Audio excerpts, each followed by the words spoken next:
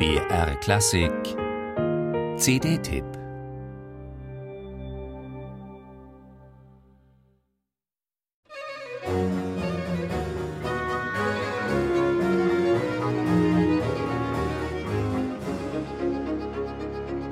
Der Klang des bald 500 Jahre alten Violoncellos ähnelt auffallend der männlichen Stimme. Das Spektrum reicht von ruhiger und sonorer Tongebung in den tiefen Lagen bis hin zu leidenschaftlichen Ausbrüchen in den hohen Lagen. Möglicherweise war das der Grund, warum die Landesmusikräte das Violoncello zum Instrument des Jahres 2018 in Deutschland gewählt haben. Der junge italienische Cellist Adriano Fazio hat von dieser Wahl bestimmt nichts gewusst, aber dennoch passt sein neues Celloalbum Invisible großartig dazu.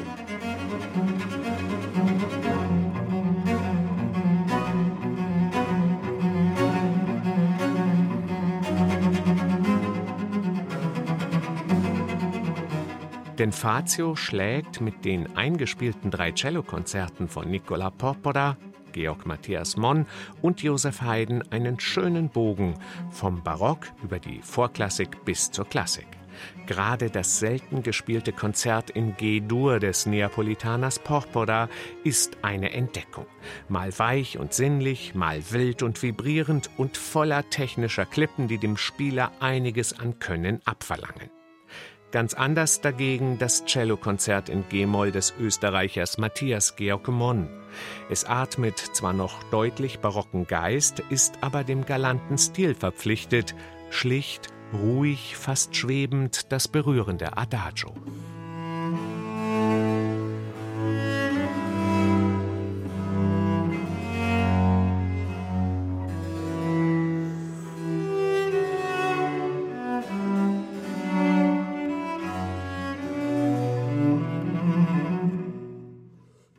Am erstaunlichsten aber ist Fazios Interpretation des berühmten Cellokonzerts in C-Dur von Joseph Haydn.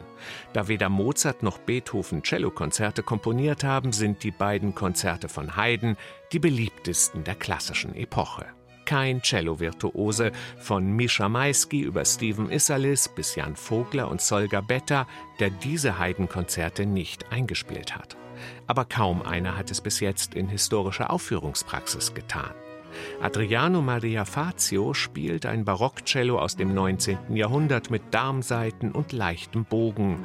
Dadurch fehlen seinem Instrument zwar Brillanz und Fülle im Klang, doch wirkt sein Ton viel beseelter und singender.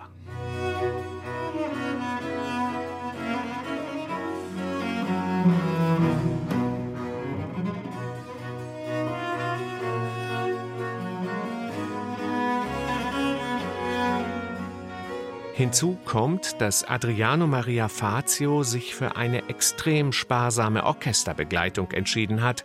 Nur 2 Geiger, ein Bratscher, ein Cellist, ein Kontrabassist und ein Cembalist der hervorragenden Cappella Neapolitana begleiten den Solisten.